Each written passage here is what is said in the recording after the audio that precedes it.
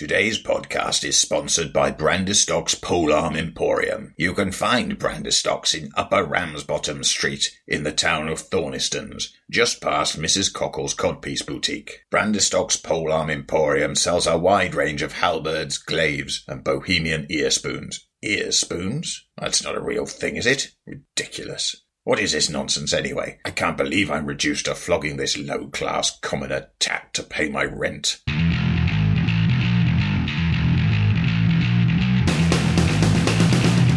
Hello, and welcome to Morris's unofficial tabletop RPG talk. I, as always, am your host, Morris, aka Russ, or Russ, aka Morris. With me, as always, is my ebullient co-host, Peter Coffey. From the Southampton Guild of Role Players. Hello, Russ. Hi, Peter. Delighted to be here, as ever. And I've got a special guest. What? I was going to say, they didn't follow me here, they must have followed you here. Who are they? I have a friend. Hello. Can you believe it? No. So with us here today unlikely. is... It's very unlikely. With us here today is Rodney Thompson, who you might know from such games as Lords of Waterdeep, the board game, Star Wars Saga Edition, D&D 5th Edition, Nice. Last year's Dusk City Outlaws, and many other things. Hello, Rodney. How are you? I'm doing great. How are you guys? We are fantastic. Good. Of course, for us, To make you not think, hello. Of course, for us, it's mid-afternoon. For you, it's the crack of dawn. And quite literally the crack of dawn, yes. Yeah. I would say I'm sorry, but I'm not. It's okay. No.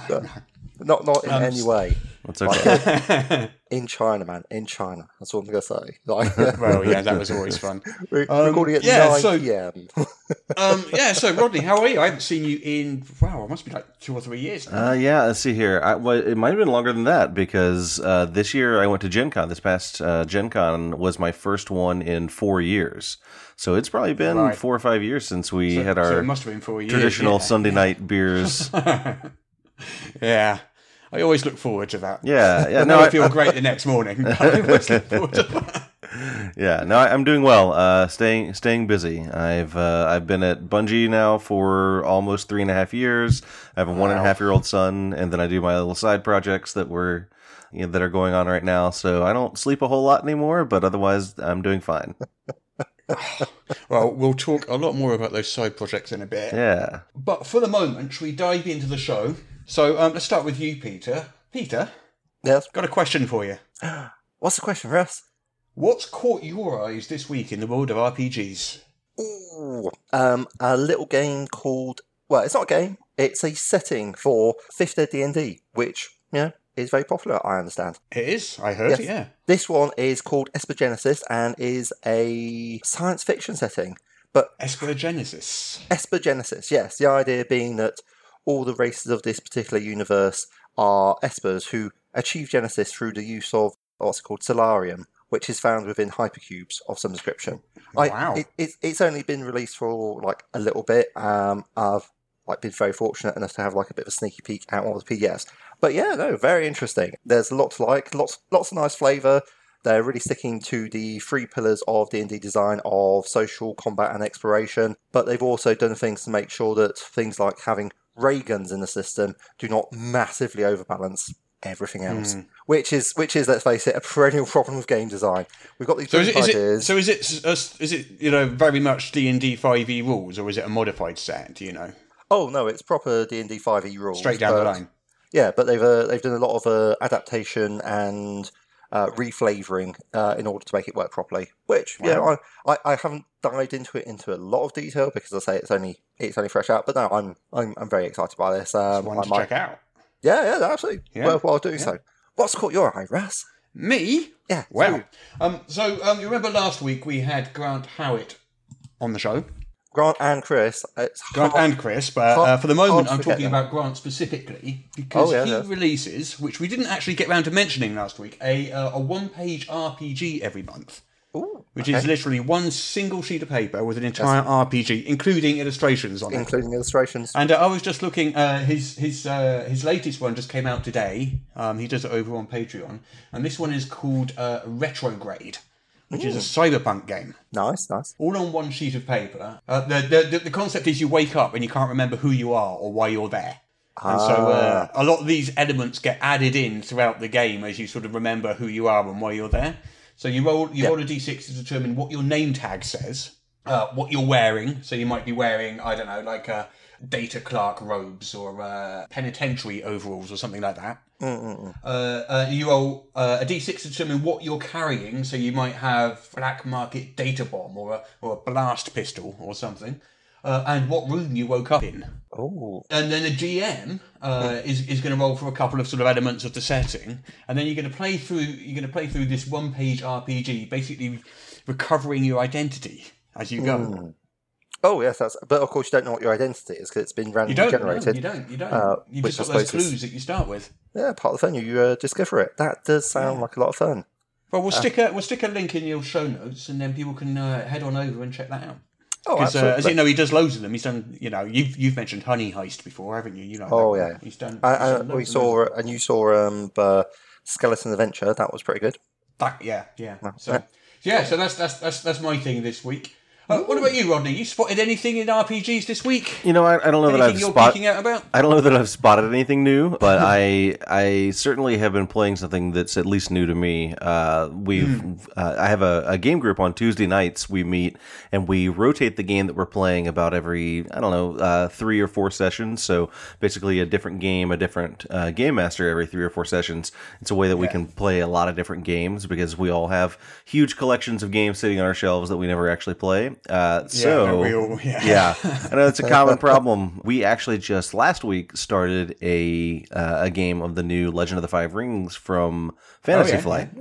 And we've been playing through that, and we're playing through the starter box right now, and it's pretty interesting. I mean, I have no childhood nostalgia for the game because I didn't play it when I was growing up or anything, or when I was in college, but I love Legend of the Five Rings, and I can't necessarily explain why. I think it's just like a combination of how rich the setting is and how interesting and different all the factions are. But we're playing right now and having a lot of fun, and usually when I play a role-playing game, I tend to, especially for the first time, I tend to try and play something very archetypal, right? Like when we played Shadowrun for the first time, I wanted to play a street samurai, right? And when we played Vampire for the first time, I was like, okay, pick me the most right down the middle of the road vampire, and that's what I want to play. Because I want to kind of, I like to buy into the concept of the game and play the game like the person, like the people who designed it wanted it to be played, right? Exactly. So I tend to do that the very first time, and I've played a fair amount of L5R before, and I usually like to play your very archetypal samurai, right? Because I like buying into the concept. And so this time when we were handing out the pre-generated characters that come in the box set, I said to myself, I was like, okay, I'm gonna break out of my normal way to play, and so I was like, okay, give me the Scorpion Clan. I'm gonna be the backstabby traitorous character, which is not in my lane at all. Right? No.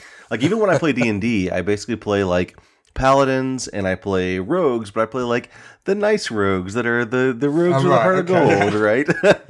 So you're not usually playing a necromancer. I don't know. I like good guys as part of it, right? But fair enough. I rebel against the idea that being a paladin means that you're lawful stupid, right? I'm like, no. Oh, yeah. You can be a good guy and do the right thing and be a cool, interesting character. So that's what I usually try and aim at, right? But this time around, I'm all backstabby. Of course, it's backstabby in the service of the Emperor, but Oh yeah, totally legit. Yeah. yeah. Sounds fair to me. Right. So, I think it's time we had a look at this week's news. Oh, good idea. We should do that. Well, apparently some books got released this week. Really? Anything interesting? Nah, nothing interesting. No. I've got a question for you. What do buses and D&D books have in common? They come along 3 at a time? Yeah, you wait all year for one and then suddenly 2 come out at once. Last Friday, Waterdeep Dungeon of the Mad Mage and the Guildmaster's Guide to Ravnica were both released. Unfortunately, I hear there's been some printing problems of some kind because they're not in our local shop in town, in Forbidden Planet yet, which is unfortunate, so I haven't seen it yet. But those people who are getting it on D&D Beyond and things like that have got it, and I think quite a few people over in the US have copies of the books. So I can't talk too much about them because I haven't seen them yet. But yeah, both books came out. We've kind of talked about them quite a bit on previous shows anyway. And I'm quite excited to get those. Like Ravnica is quite exciting for me because it's a new setting that I'm not familiar with at all. Not having played Magic the Gathering at all, it's completely new to me. And I think it's been Eberron was the last brand new D&D setting, and that was 15 years ago, maybe. Well, unless you count the setting that was the default setting in 4th edition D&D. Oh yeah, there's that. Yeah, the Ninterville. Points of light thing. Yeah. Yeah. Yeah. So yeah, I'm super excited to have a look at that one. I can't wait to start reading. I mean, we've got some up on Ian World. We've got a couple of first impressions, not quite reviews because they've pretty much got hold of the book, glanced through it from Beth, who is our reviewer over in the US, and she's done reviews of both of them. So I think in the next 2 weeks, assuming we can get hold of them over here, we can dive into, I think it's Waterdeep next week and Ravnica the week after, and have a look at those in detail. Sounds good. We should do that. Yeah, I think that sounds good. Can't wait for that. There's a bit of bad news, actually. Oh, no. What's happened? So do you recall about, it was about 2 years ago, John Wick had this massive Kickstarter for 7th Sea. Yeah, that's right. Made $1.3 million, I think it was. I think it was approximately all the money, yeah. It was a ridiculous amount of money. It's only been surpassed once, and that was by Matt Colville this year, and he doubled it, I think, with his Strongholds and Streaming, I think it was, or Strongholds and Followers, or something like that. Kickstarter. But up until then, John Wick had the record for the largest ever tabletop RPG Kickstarter. Unfortunately, he's announced this week that John Wick Presents is laying off all its staff. Oh. Financial issues of some kind. I don't know the exact details. I think it's important to say that of the Kickstarter awards, tons of them have been delivered. It's not like he's flaking out on the Kickstarter or anything like that, and I wouldn't want anyone to get that idea. No. At first, because I was a backer of it, and I got my copy of 7th Sea, the hardcover copy, ages and ages ago, last year or something. Yeah. But there was a big flurry of releases coming out in the first year or so since the Kickstarter. And he's announced that while the further releases are still oncoming, people shouldn't really expect that sort of release schedule going forward. So everything's going to slow down a little bit there. I mean, it was a pretty ambitious release schedule in the first place, right? Like it was quite aggressive, yeah. I mean, there was something like 13, 14 different books coming out over a period of 1 or 2 years. And I think 7 or 8 of them have come out so far, which leaves just under half of them to come, I think. And if I'm not mistaken, did they do a second Kickstarter for a different part of the setting as well? Yeah, so I don't know how you pronounce it. Khitai, Khitai, right. Something like that. That Kickstarter, it did about 200,000, I believe, just off the top of my head. So not nearly as well as the original. And I wonder if that had anything to do with this. I don't know. He also did a board game one. That's true, earlier this year, and that one got cancelled part way through because that wasn't performing as expected either. So I'm not privy to any behind the scenes information, just what's been announced on Kickstarter itself. But yeah, sad times for all those people that have that were employed, all those freelancers that were lined up and stuff like that. So it's always sad when this sort of thing happens. If you recall, Evil Hat announced something similar last month. Evil Hat Productions announced that they were sort of like cancelling a lot of lines in 2019 after sort of going over their finances and things. So I don't know what this means in terms of the broader industry, if it means anything at all, or whether they're just two anomalies or what. I don't know, because we all know that D&D is getting stronger and stronger and stronger and stronger by the day. Yep, that's very true. I can't tell. I haven't got any insight into that. But it's bad news for a couple of companies there. No, sad times. Yeah, it's really disappointing to hear because honestly, you're saying D&D is obviously doing better and better, and I think I don't want to say that a rising tide lifts all ships, but I think that's kind of the case that everyone. I think that's true. Yeah, I think the better D&D does, the better it does for everybody else. Russ, was there any more news? There was a bit more news. There was some Pathfinder news. Pathfinder news. Oh yeah, Pathfinder news. Yeah, Pathfinder 2 news to be precise. Ooh. So there has been another Pathfinder 2 playtest update. Let's have a look. The rules update this time has changed a lot of the major classes in the playtest. I won't go into all the details because there's quite a lot of changes here, but Okay. are you familiar with the resonance mechanic from Pathfinder 2? Can't say that I am. This is a mechanic where basically you have a sort of pool of points that you can use in order to activate magic items. Which has been a little bit controversial. Some people like it, some people don't. And I think it's gone through a couple of different iterations throughout the playtest as well. But I haven't been following it closely enough to say for sure. Alchemists, who obviously are quite a sort of activating magic item type class, no longer use resonance, is one of the big changes they've got. Barbarians have a big change for their rage mechanic. Before there was a static number of rounds of rage. Right. Now they have to roll a flat check to stay angry each round. Every round. Your face I looks see. bemused. Whoops. The stay angry check. Let's have a look. That's So, how being angry works. Bards, clerics, and druids all have some sort of minor tweaks. Fighters and monks, not an awful lot. Paladins are finally coming away from their strict lawful good restriction, opening up to other good alignments.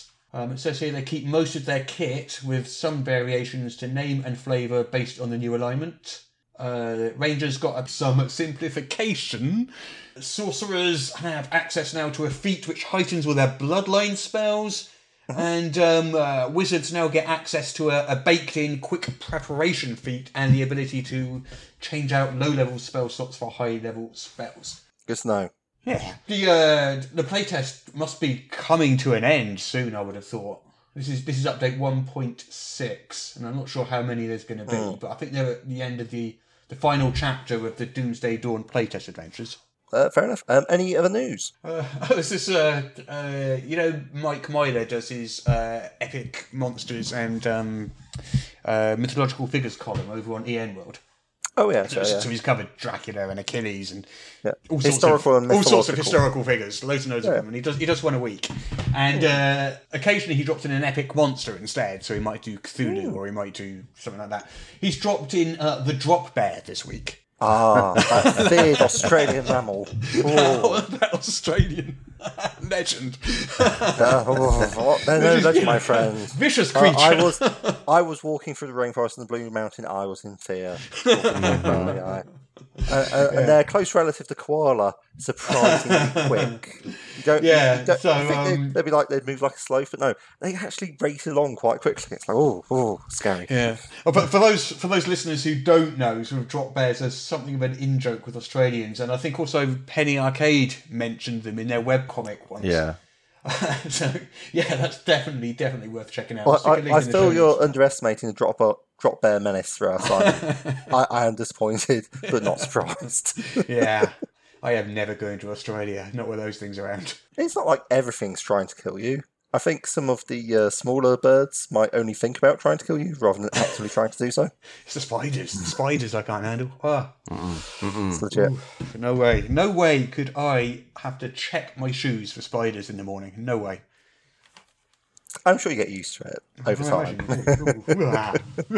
Shuddering already. We got to change the subject, guys. Good to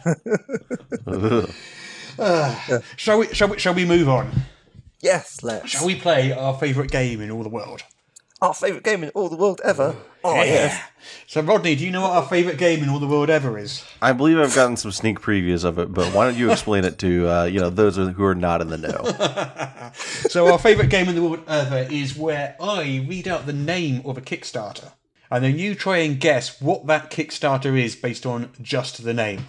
Okay. It's highly scientific. There's a very, very, very complex scoring system which involves spreadsheets, algorithms, formula, stuff like that. It's sounds like number wang. It's a lot. So what I reckon, should I give you two each? There's two of you rather than Sure. give, Yeah, go I on, usually then. give Peter 3 or 4, so if we split them between you.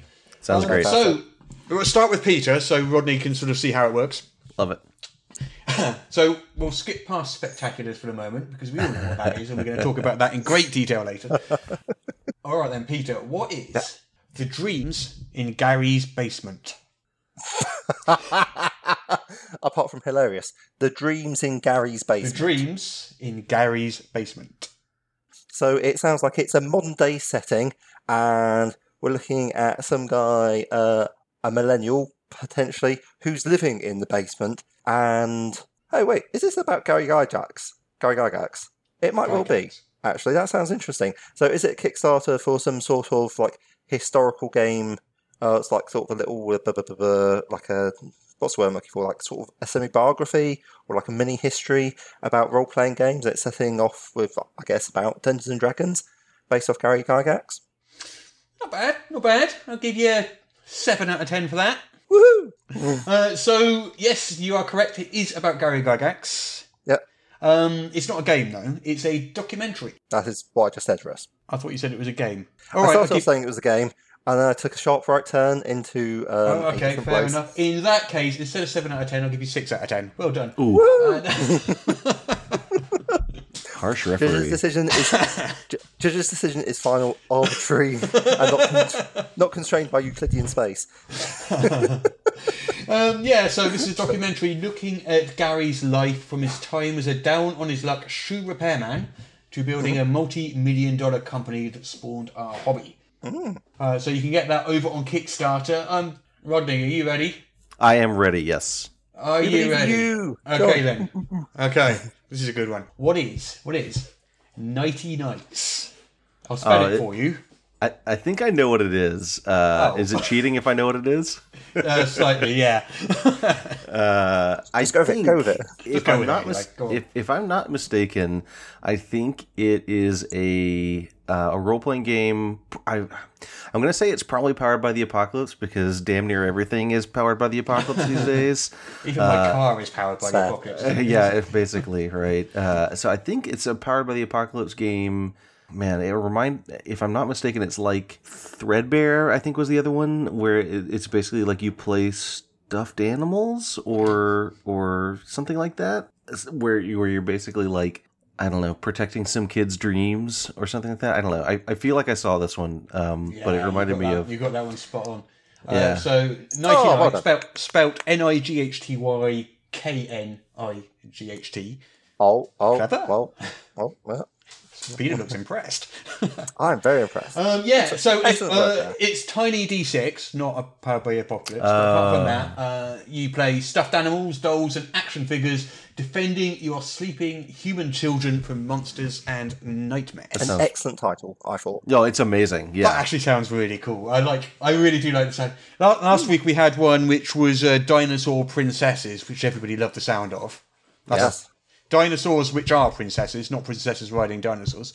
Yeah, this week that'd be princesses riding dinosaurs. I think I keep on finding these kind of quirky, kind of sort of oriented towards Kickstarters that look so amazing that I can't help but back them. Honestly, like the fastest way to get me to back your Kickstarter is to have a title where I'm just like, damn it, I wish I'd thought of that. Yeah. And this is one of those. This guy gets it. Yeah. This guy gets it. This guy knows exactly. Oh yeah, so Rodney gets a solid 12 out of 10 for that. Ooh. Hey, good work, Rodney. That's twice your score, Peter. You are lagging behind. you look like you can't see the galaxy over the camera. You look like you don't care. Bingo. Okay, are you ready, Peter, for your next one? Yes. See if you can improve on your 6 out of 10. No. Are you ready? Let's do it anyway. What is Die Laughing? Die Laughing. Die Laughing. Die Laughing. It sounds like an interesting cross of comedy and horror. Or it could be about rolling a polyhedra, which when you do, it cackles maniacally when you roll it. That would also be quite fun as well. There would be a laughing die, which is a die laughing. I got it before you finished the sentence, yeah. It's a good joke, it's fine. Peter. It's good, I'm glad you liked it. I guess it's a rules light system in order to let you do comedy horror improv games. Spot on. Nice. 100%. I don't want to give you 10 out of 10. I just don't want to do it, but I feel like I kind of have to because you've nailed it. Give me 11 out of 11 because it's a Spinal Tap. 11 out of 11. All right. There we go. Up to 11. So Die Laughing, a short play, GM-less tabletop role-playing game where you portray characters in a horror comedy movie. The shtick on this one is everybody is going to die. It's just a matter of when and how funny you can make it. That sounds like minigame core. That does sound pretty cool, actually. Yeah. It says it But requires much just a quicker. couple of minutes of prep to play. You pick your characters, make a few quick choices, you pick a monster, and you're ready to go. And it Okay, only so- takes like 1 to 2 hours to play, depending on how many players are involved. Like Fiasco, but a lot more horror themed. I guess, yeah. Yeah, sounds good. Amazing. Yeah, Well, that does sound good. Okay. It's actually Okay, German for the laughing. It's a German game. Yeah. Oh well, I thought it was just Peter making the bad puns, but no. He's going to join in. No. You know what you signed up for when you invited me. yeah. I like you, Okay. Rodney. You should come on the show more often. Thank you. Yeah. I've got 2 here to choose from for you, Rodney. I don't know which one to go with. Shall we go with Bastion? Bastion. Okay. Bastion. Let's see here. I don't know what this one is. If you don't know what it is, I'm going to be amazed if you get it. Let's see here. Bastion. Okay. I'm going to go with... It's a supplement for D&D that is about building fortresses. Yeah, that's my guess. Supplement for D&D about building fortresses. Unfortunately, Yeah, I didn't think that it was is it. not that. It's not even close to that. It's to be fair, based around the that was a computer difficult one, but RPG? I think you've scored something like minus 10 points out of 10 there. Perfect. Makes perfect sense. Hey! Only minus 10. That's a big Only cause for minus 10, celebration. which I think It actually frankly puts could have Peter been in the worse. lead. I think it's the first time Peter's ever won this game. Congratulations, sir. No, Russ. I think I can definitely say in this game there are only losers. So Bastion is an Afrocentric sword and sorcery fantasy game. Full colour, hardcover, 100-page sourcebook, uses the Mythic D6 system, and it's set in the last city at the edge of Oblivion, a post-apocalyptic game where heroes explore the wasteland to find survivors of the last great global holocaust. Wow. It sounds cool. It does sound cool. There's some lovely art as well. Some of the art on this is beautiful. I would not have got that from Bastion. I'll be honest. That Well, no, it makes sense, right? It's like the last bastion of civilization. yeah, no, absolutely. Yeah. I just completely whiffed. So it's not set in Earth, I don't think. It says you take the role of the Hankra, the greatest warriors to ever walk the dying land of If Udai. I probably pronounced them really badly, but Super badly. It's okay. It's part of our shtick. I pronounce meant to most do things that. really badly, so it's it's not surprising. Okay, well that is it for our favourite game in all the world this week. I think we could declare Peter a surprising winner. Hey! Congratulations, Peter. Yeah, That's okay. congratulations. I think we need to apply some sort of time zone modifier to this because, I think making anyone play this game at any time is obviously a crime against the Geneva Convention. But Right. making them do that Especially at 7 o'clock before in they the finish morning, their first cup of coffee, I mean, come on, Russ, what sort of monster are you? It's okay. I'm on my 3rd cup. It should be fair by now, right? Oh, in which case, I have no sympathy for you. Go on. Right. Get it Right. together, man. Get it together. No.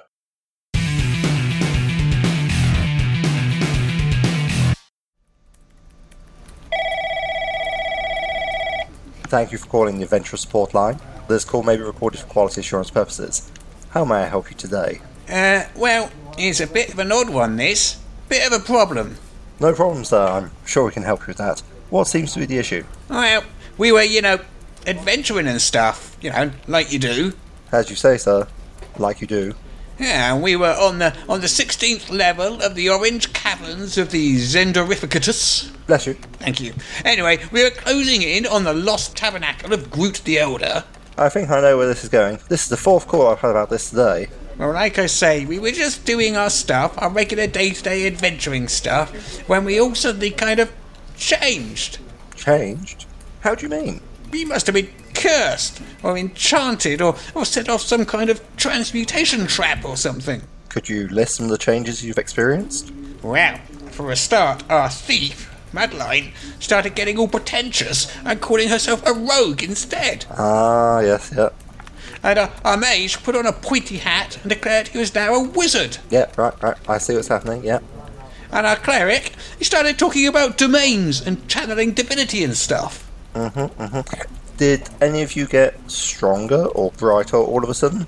Yeah, Everyone seems to be suddenly Olympian world record breakers in their primary capability. Our fighter is now strong enough to bend steel bars, and our wizard just created a new theory of relativity off the top of his head. Is that all? No! The worst part is the fighter suddenly changed into some kind of dragon man, and the rogue has grown horns. Yeah, right, yeah. I think I see what the problem is. It's quite simple, really. Your DM has changed edition. Edition? Yeah, that's from the sounds of it, you were playing something like original 2nd Ed D&D with rolled ability scores. Now you're playing D&D 5th Ed with point buy, which is why your character classes have changed. Your fighter is now a Dragonborn, and your rogue is now a Tiefling. Is this a common problem? Yeah, perfect, common. Don't worry about it. You'll notice that you'll have 20 in your primary ability now. That's the point buy. Nice little boost there. Oh, yes, very nice. Well, thank you for your help. I feel so much better now. No problem. Thank you for calling the Adventurer Helpline. Don't forget to complete the survey after the call.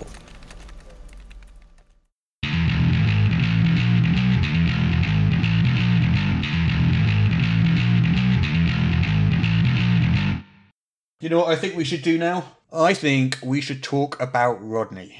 Wow. Do we have to? Not with You know, Rodney. Let's just talk about him. About me. Yeah, yeah. You know Rodney, that mute Rodney your guy. microphone. Oh. Never liked that Rodney guy. I mean, What a jerk. he's got a suspicious face. He has. He's yeah.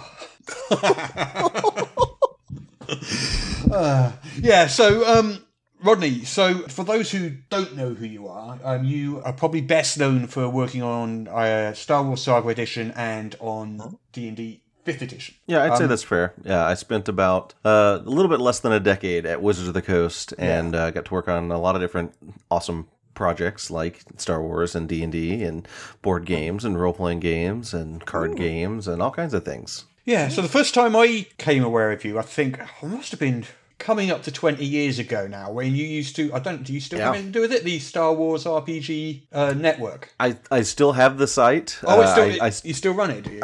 I don't actively run it. I haven't actively run it since I started working at Wizards in 2007. Right. But I still pay for the hosting and everything.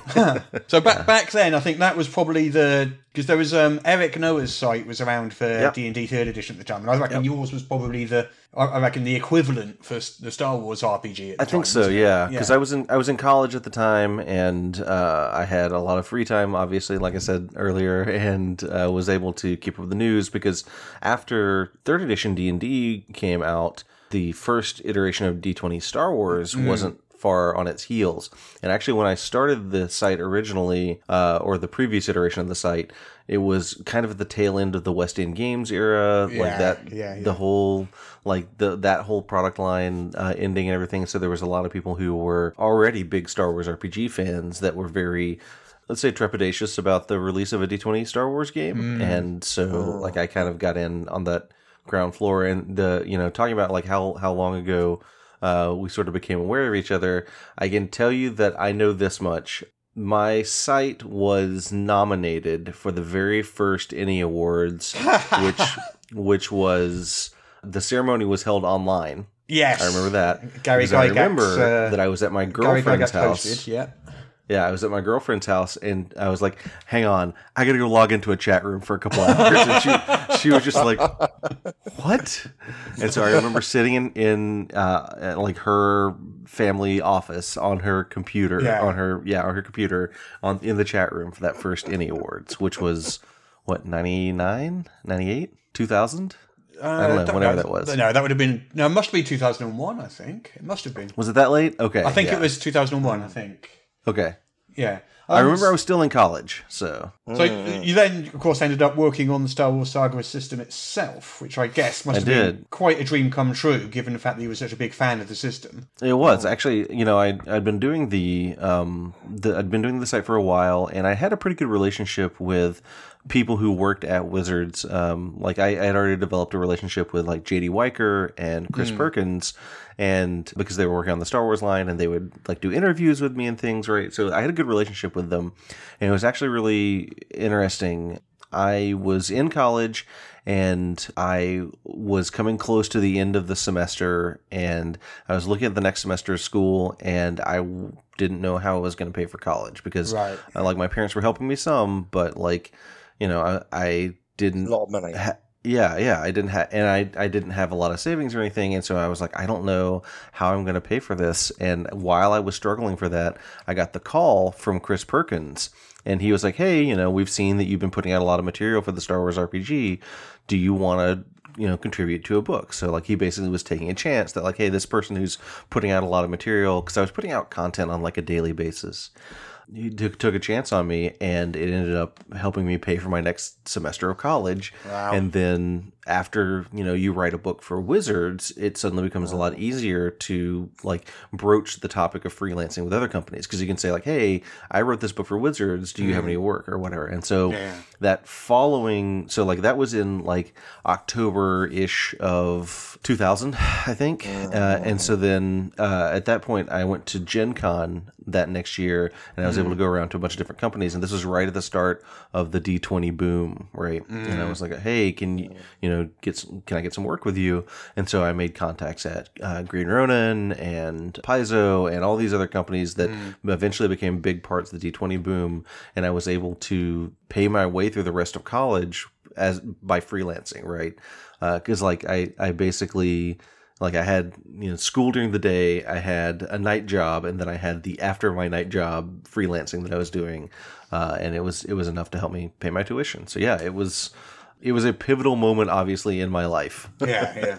Were you living in Seattle at the time? Or? No. This was in Knoxville, Tennessee. Right. I grew up in Tennessee, which is far, far away from here, and I was in college. Knoxville's about 2 hours from my hometown of Chattanooga. So I was living there at the time, and I didn't move to Seattle until I was hired by Wizards to come run the Star Wars line. So after that, obviously, you later worked on D&D 5th edition. I did, yes. Which I imagine must be an intense and, it's a big project, that, launching a new edition of D&D.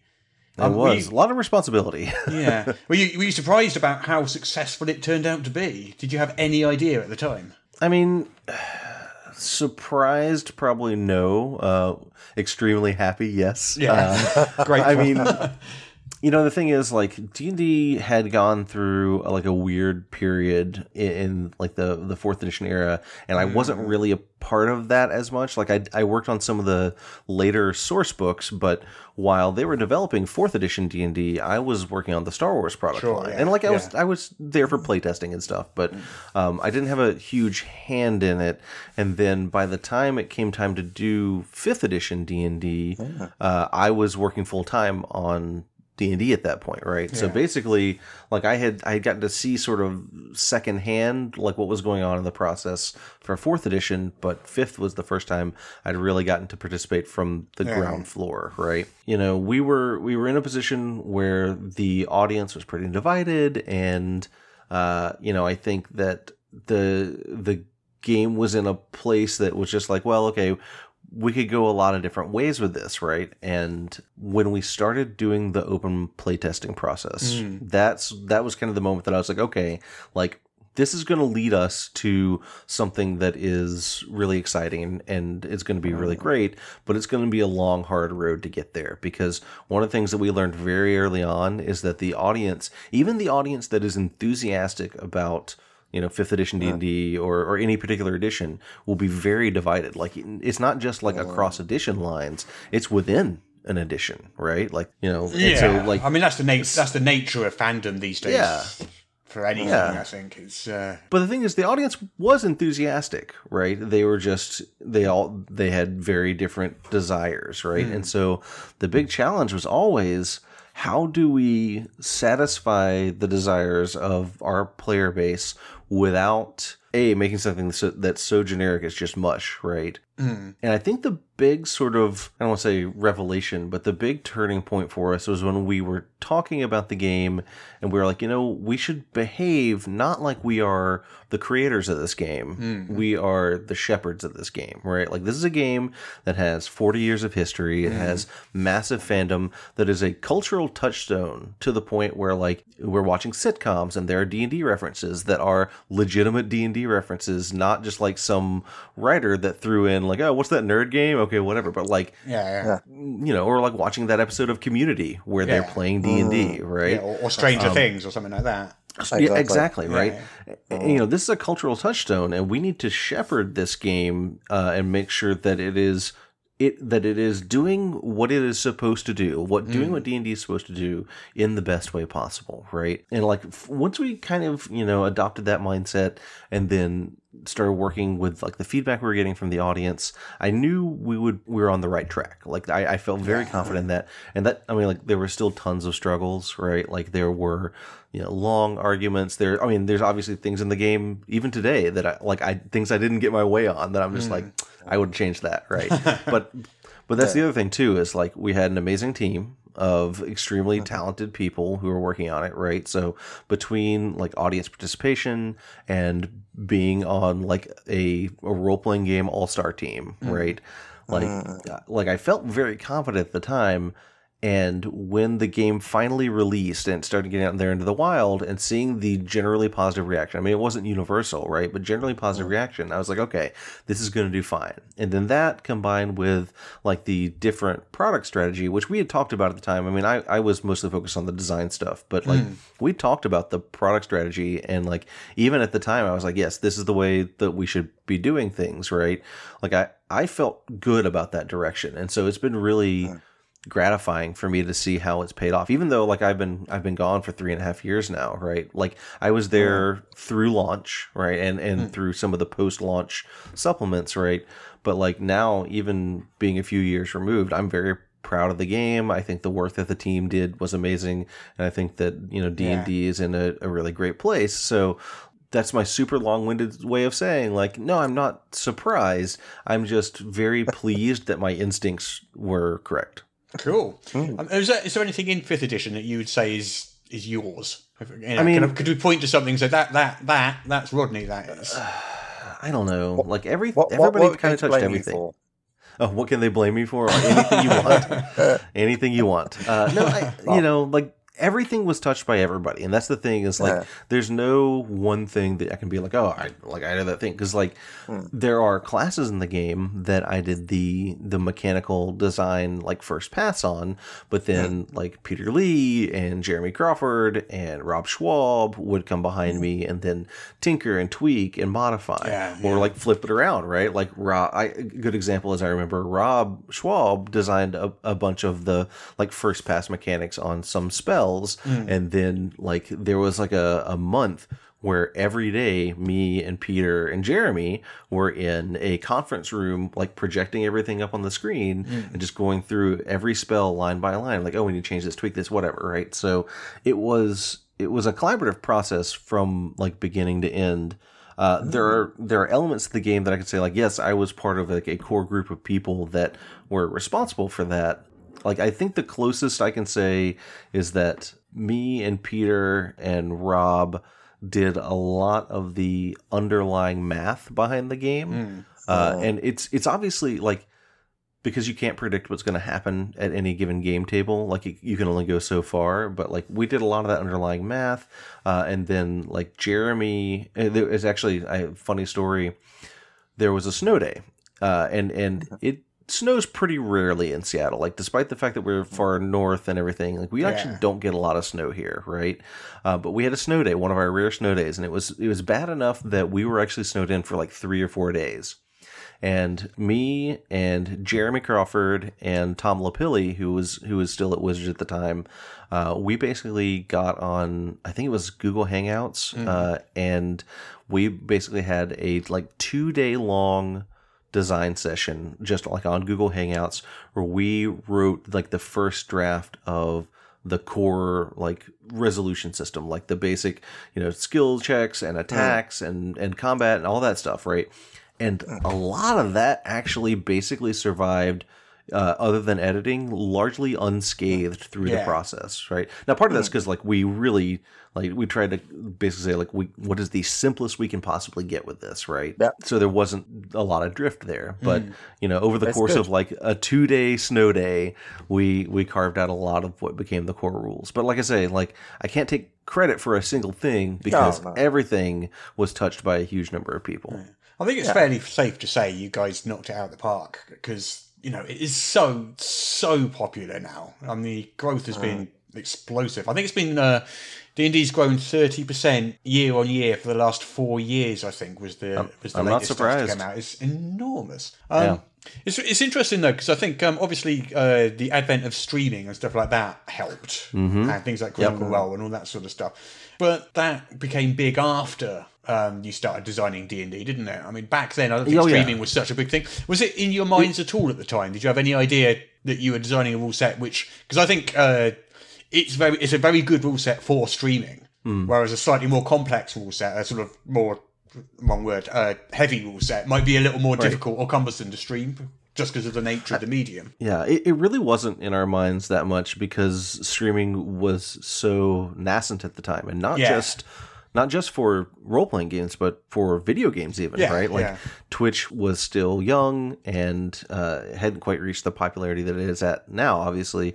I remember during the playtest process, we did a couple of live streams. Greg Bilsland was pushing us pretty hard to do a lot of live streams. And so I remember a 5th edition conversion of Chris Perkins' adventure, Lich Queen's Beloved from Dungeon 100, right?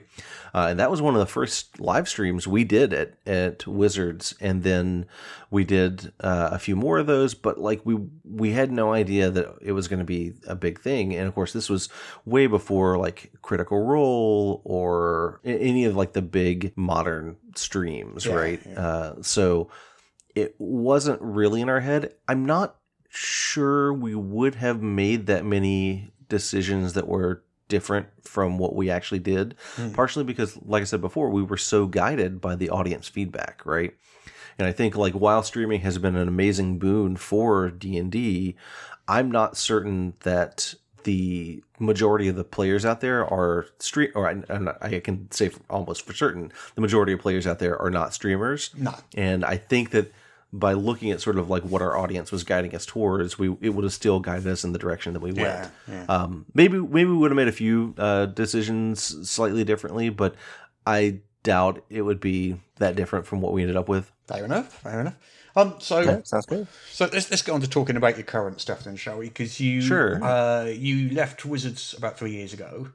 Went to work at Bungie, is it? That's right. A video games company. Working on a few video games. I'm not a big video game player, unfortunately, so I don't know an awful lot about that Bungie stuff. Are quite. Yeah, I'm sure. Fairly important. So was that just more money? Was it, or was that more sort of what you wanted to do, or different challenges? The thing is, like, you get to work on an edition of D&D, and you look around, and you're like, oh, what do I do next, right?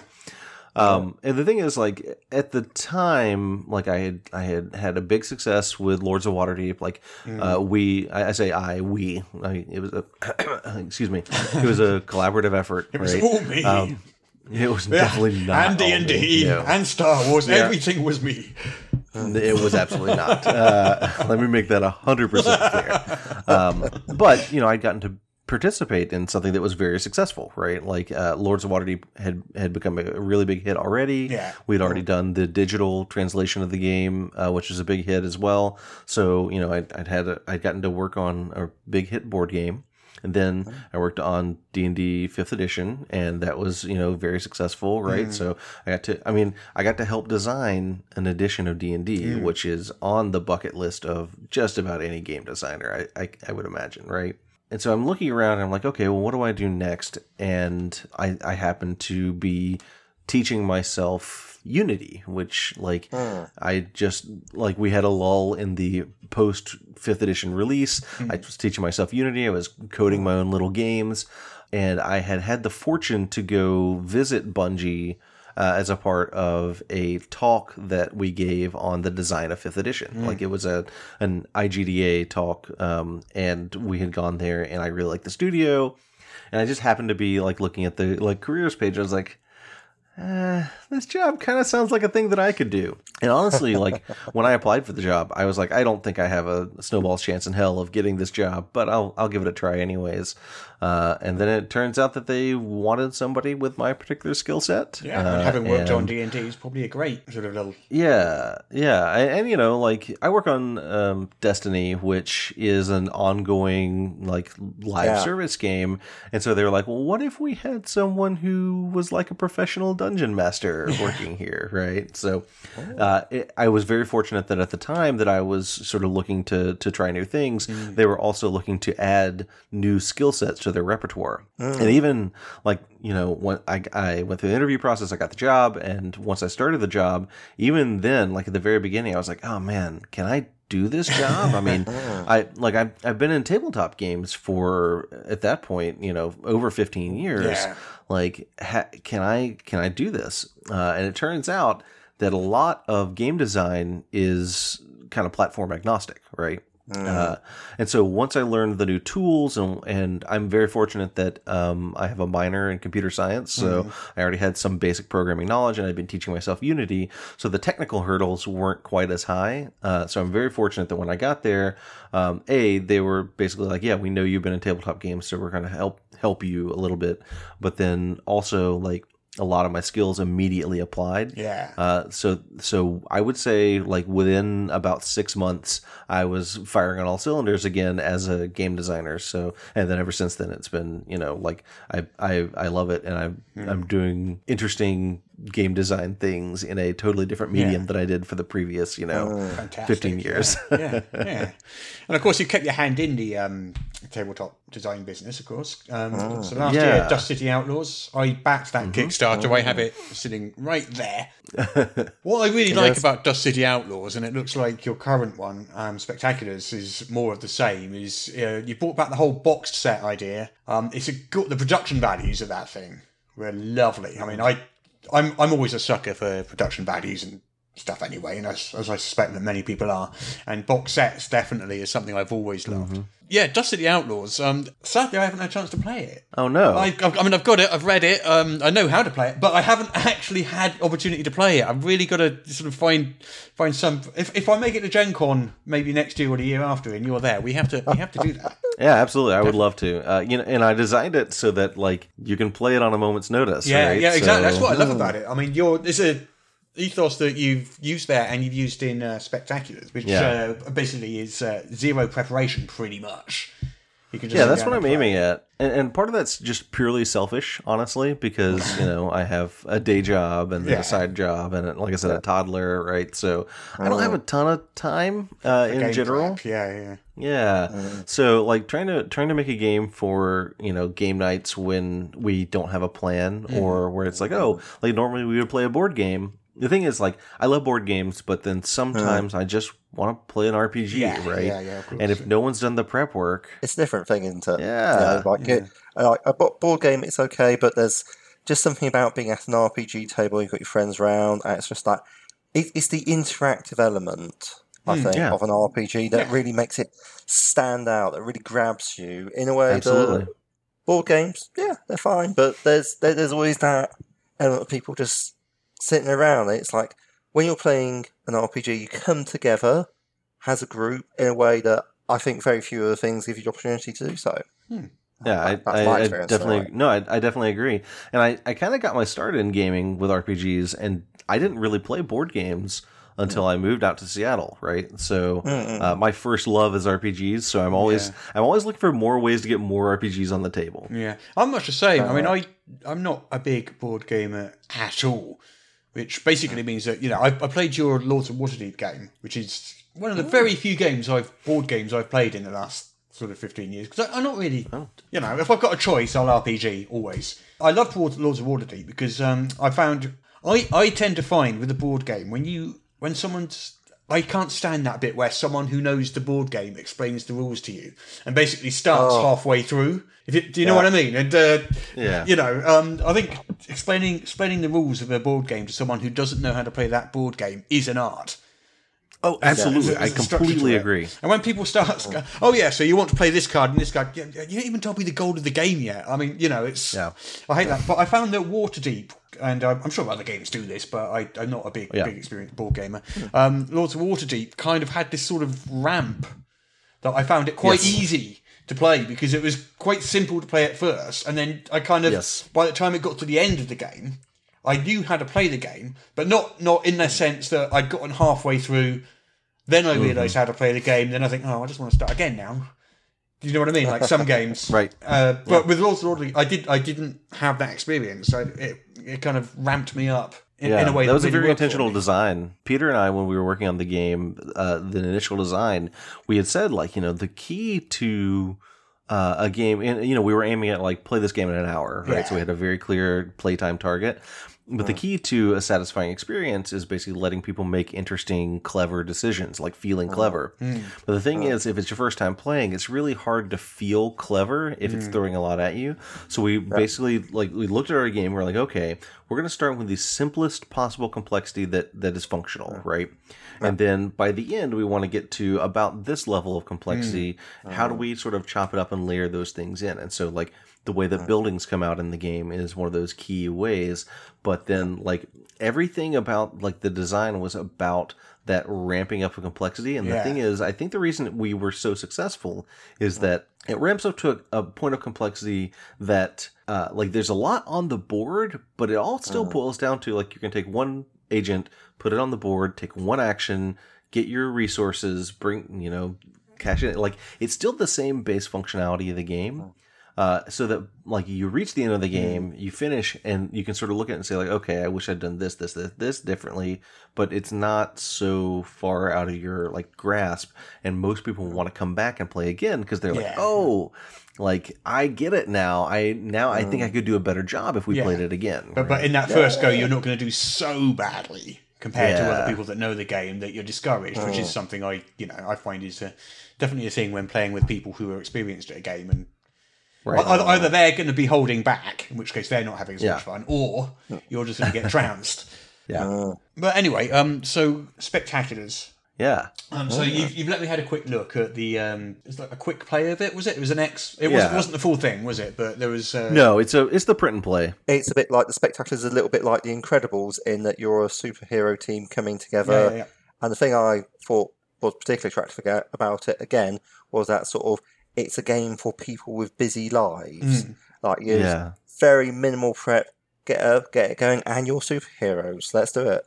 Is that fair, Rodney? I think so. The big thing was you were talking about Dust City Outlaws earlier, and it being wanting to get on the table quickly.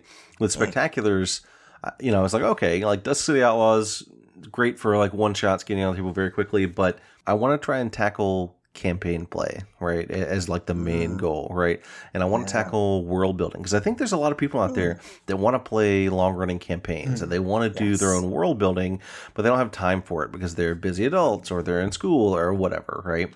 And the thing is, it's such a satisfying experience when you run a great campaign or when you build your own world. I was like, what if I applied sort of the theory behind Dust City Outlaws of using physical components and the design of the game to make that something that everybody can experience, that even a busy person can experience. So when I sort of give the elevator pitch for Spectaculars, I'm like, it's a superhero role-playing game. You're going to create your own heroes and villains and everything.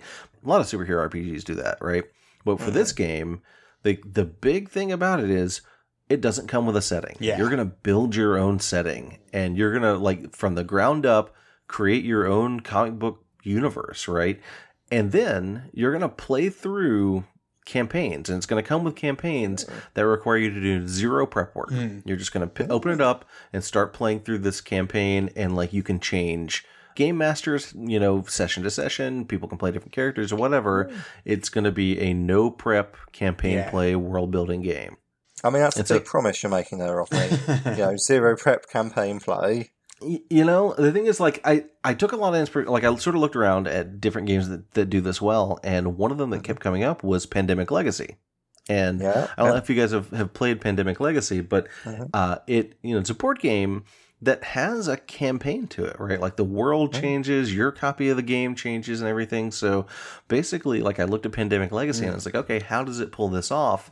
And I took a lot of lessons from that game as well. So it is a tall order to say it's campaign play without any prep work, but physical components make it a lot easier too, because I can basically say okay, you're gonna have this pad that you like a tear off sheet pad that Yeah. every sheet's going to be different, and you're going to play down through it, and that's like your campaign. And so like it keeps you from feeling like you have to read ahead and prepare and this and that, right? And every issue is self-contained. I mean, and this is one of the reasons why I picked the superhero genre, because it's very episodic and very self-contained. It's a combination of a lot of different elements. Yeah. So this stage of the game where you build the setting. So how does that work? Because I've seen bits and pieces of it where you basically have a page with a number of check boxes, sort of saying that your villain's base is located in and then you checkbox a thing and stuff like that. So how does all that work? Is that like a sort of pre-session session, a session zero type thing, collaborative thing with the players? Kind of. So basically, the way it's going to work is you have to imagine sort of what the final product is going to look like. You're going to open up this box set, and it's going to have in there a sort of big square book, like a board game rule book, that is the setting book, right? And that's your setting book. When you open it up, like the first couple of pages are going to be the basics of your setting. So right before you start playing, you're going to go through, and as a group, you're going to collaboratively answer a bunch of questions, right? And these are multiple choice questions. And this is actually some inspiration I kind of took from the Powered by the Apocalypse games. And I basically said, like, okay, you're going to answer these multiple choice questions that are going to shape the basics of your setting. Now, that's like the first 2-ish pages of the book, right? And it's going to be a 60-page book, right? All the other pages are, each page is dedicated to another major setting element. So something like, oh, what is your setting's super science lab, or the prison they send supervillains to, or your alternate dimension, or whatever. Like all these things that are big, iconic tropes of the comic book genre, right? Things you would find in Marvel Comics, and DC Comics, and Image Comics, all these different superhero things, right? And then, as you're playing through the campaigns, periodically, it will reference one of those pages, right? Like, oh, hey, this person works for the Super Science Lab. And it'll reference that page, and every time you see a reference to one of the setting elements, you sort of open up the book, you look at it, and if you haven't filled out that section yet, you do it right then, right? And so basically, you create all these different elements of your setting at the moment that you need them, and then after that point, if something references, you already have it and ready to go. And so basically, over time, you kind of fill in all the blanks in your setting and create this setting collaboratively as you need it. So this happens during play sometimes rather than before play. You're creating your canon as you go. Yes, absolutely. In fact, a lot of times the scenarios will reference like, hey, here's the setting element, like right in the middle of the issue, right? So when you're playing through it, you basically pause and be like, oh, we need to talk about our super prison. So what is our super prison like? And it's usually like 4-ish questions, right? So it takes a couple of minutes of discussion, and then boom, you're ready to go again, right? I'm good to go. No, that sounds really good. Yeah. I'm really excited about it. I think that there's something super fun about like, oh, we created this thing as a group, and then you build off of it, and you build off of it, and you build off of it. And I even have things in there like each hero can kind of progress over time the more you play them. When you create your hero's origin story, you tie it into one of your setting elements, you get a little bump on your progress track, right? So it's like, oh, okay, it reinforces this thing that you've already created. So what's the overall sort of genre style? Because superheroes come in all sorts of different, from the gritty to the fantastic. What's the sort of aim of this one? So general tone overall is largely aimed at sort of like, I would say like post Silver Age, early Bronze Age, like everything from like late 60s to early 80s, like pre Dark Age comics in general, right? With heavy inspiration from things like Darwin Cook's New Frontier or The Incredibles, basically like generally optimistic about heroes, but not afraid to tackle like difficult subjects, right? And by difficult subjects, I mean bad guys. Villains that do like real villainy, right? But that having been said, you kind of define like the genre by the choices you make as well. Within that, the game comes with 4 campaigns. So 4 series is what I call them. Each one of those has about 13 issues, which are the scenarios, right? So each of those 4 series is themed after a different genre of superheroes. Right. So, for example, one of the series is Explorers of the Unknown, and it's sort of themed after like super science, which is like Fantastic Four, Avengers, that kind of thing, right? Another one is Eldritch Mysteries, and that one's sort of magic and sorcery themed, which encompasses everything from like Doctor Strange all the way over to like Hellblazer, right? So it's it's kind of aiming at these different genres, but just like in Marvel and DC, you have drift between them to where like characters from one series show up in another one, right? Yeah. How do you handle the fact that like superheroes have basically different power levels? Like you've got Hawkeye and you've got Thor, and one of these is the god of lightning, and the other guy drives the bus. Right. Basically, I just fully flattened the power curve. Right. Like Hawkeye and Thor show up in the Avengers movie. They both have their own scenes. I kind of leave it up to the players to narrate their descriptions in a way that makes sense. Right. The thing is, like, this is a collaborative superhero game where we're all on the same team. I didn't feel like I needed to basically like, okay, we got to make sure that everyone's at different power levels. That makes perfect sense. It's like, no, like you narrate this. You're coming up with the descriptions for what your hero is doing. If you want to be the street level guy and this person over here wants to be like crazy cosmic person, and you're both going to be appearing in the same series, it's just like if some writer was writing it into a comic book, which happens all the time, by the way, right? Oh, yeah. Like Ghost Rider is in space right now, so why not? like, yeah. So it's sort of up to the players to narrate those differences in a way that makes sense. But mechanically, it's pretty flattened, right? Yeah. And the focus is really more on like the storytelling rather than like being really crunchy, which I suppose makes a lot of sense. It's a little crunchier than Dusk City Outlaws was, because Dusk City Outlaws was very much about like this sort of narrative, planning your heist and stuff like that. I love the planning phase in that. That's just I just love that element of a game, and just sort of the idea of seeing players there just planning together. Right, exactly. But with Spectaculars, superheroes kind of demand a little more action and a little more conflict, right?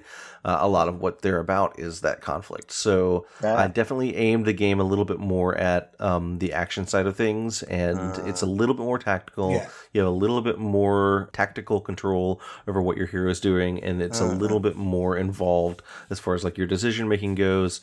But that having been said, in general, compared to a lot of superhero RPGs, it is a little bit lighter on the rule side, and the focus is more on like, can we create sort of interesting action scenes where I make decisions that have consequences without having to burn a lot of brain cells optimizing. Yeah.